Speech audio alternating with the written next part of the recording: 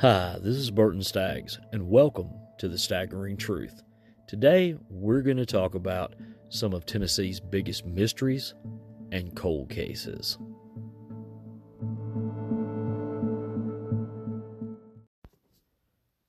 Some of you may be new to listening to me, my podcast, or following my page.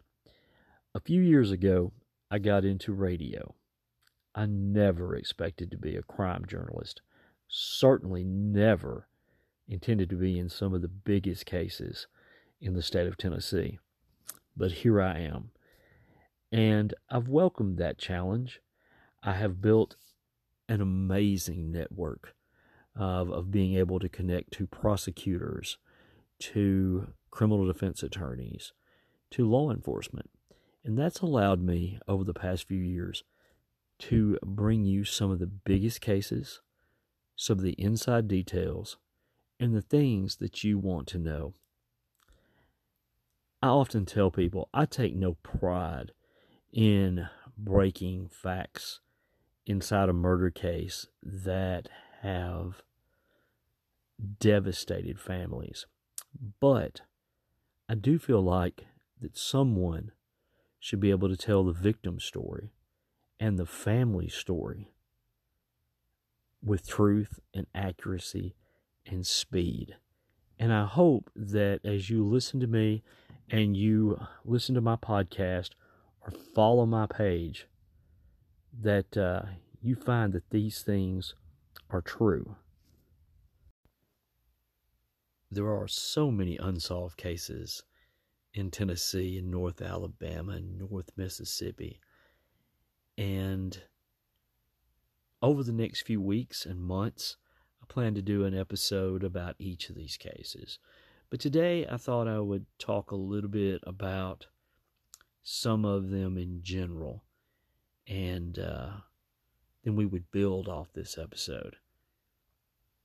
The case that many people ask about is Joe Clyde Daniels, the 5-year-old that went missing last year in Tennessee City, Tennessee.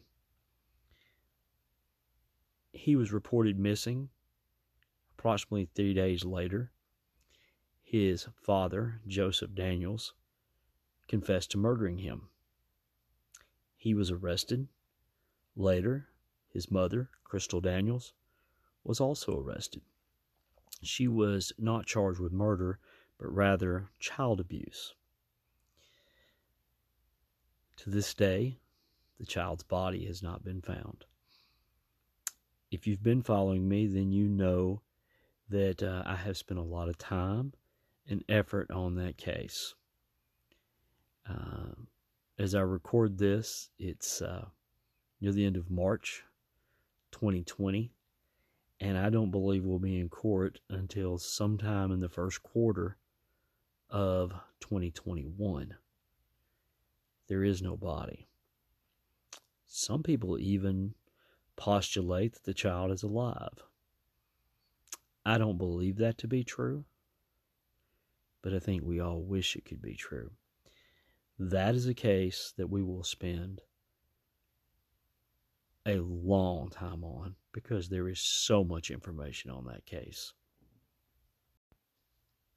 Another case of interest that I have looked heavily into is nearly 40 years ago. A young lady named Cindy Kilburn.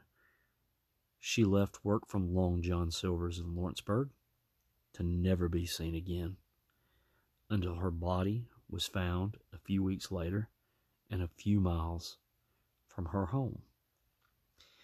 This case has been a case of mystery and much debate in Lawrence County. Her coworkers knew immediately something was wrong. It was not like her to disappear.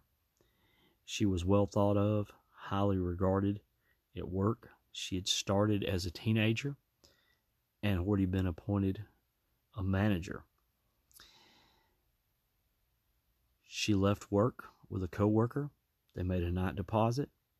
It was Halloween. Some accounts believe she never made it home. Some believe she did.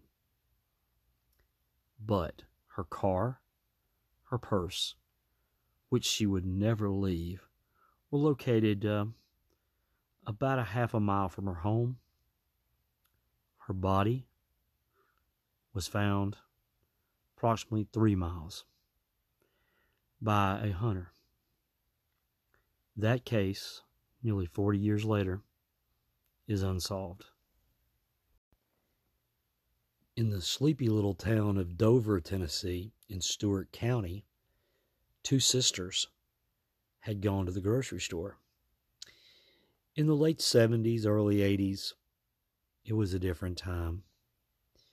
No one thought anything about two sisters walking to the grocery store to get cigarettes. After all, teenagers in those days were allowed to smoke. They were even allowed to buy cigarettes.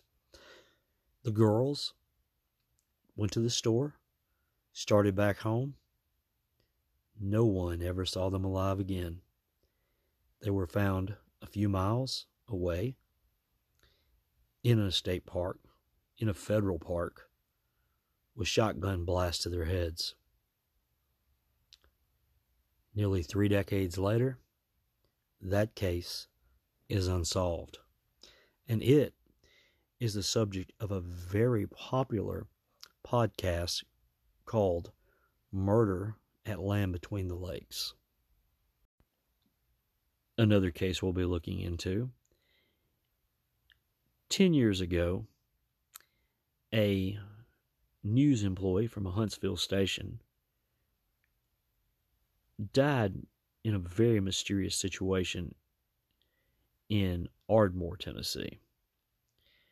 According to the autopsy, she set herself on fire out by the barbecue grill. Would an attractive news person commit suicide in such a god-awful way? Authorities believe so. The autopsy says so. But many friends and family do not believe so. In the coming weeks and months, I'm also going to look into many cold cases in Lawrence County. If you've been in this area since the 70s, you've probably heard the urban legend that Johnny Carson once joked that about Lawrenceburg, Tennessee, and its murder rate and how dangerous it was. Now, that probably never happened. But the truth is, in the 70s and 80s, there are many unsolved murders in Lawrenceburg, Tennessee. Some of them possibly are cover-ups. Some of them, or most of them, are probably drug-related. Many of them are just the fact that the police departments and law enforcement in the 70s and 80s did not have today's equipment. But the fact remains the same, that many of those cases have some very unusual things about them, and I think it's time that some of them are talked about.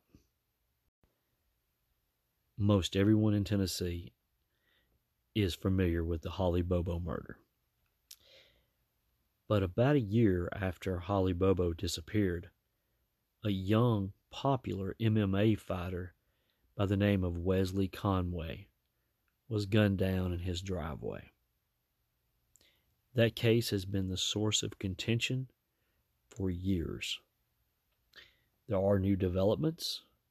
There was an arrest, an indictment, but the cases or the charges were dismissed.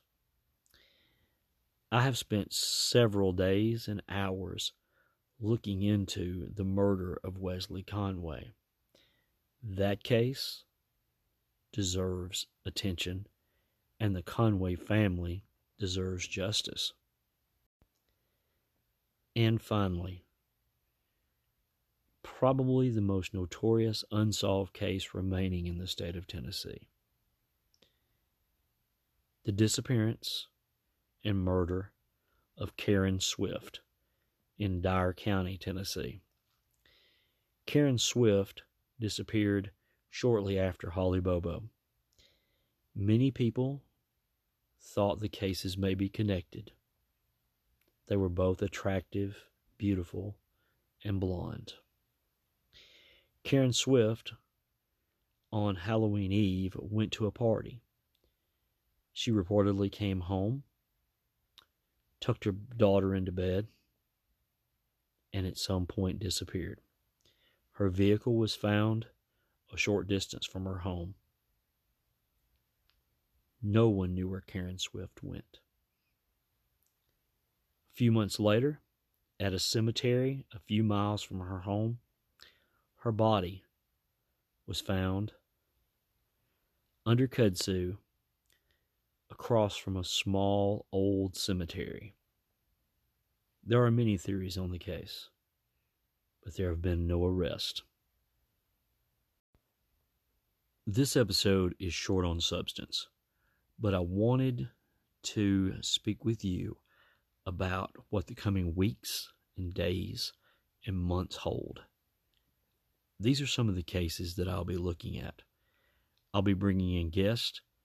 I'll be bringing in friends, hopefully investigators and prosecutors that can shed more light on these cases. And hopefully, somewhere in there, we can bring you the staggering truth.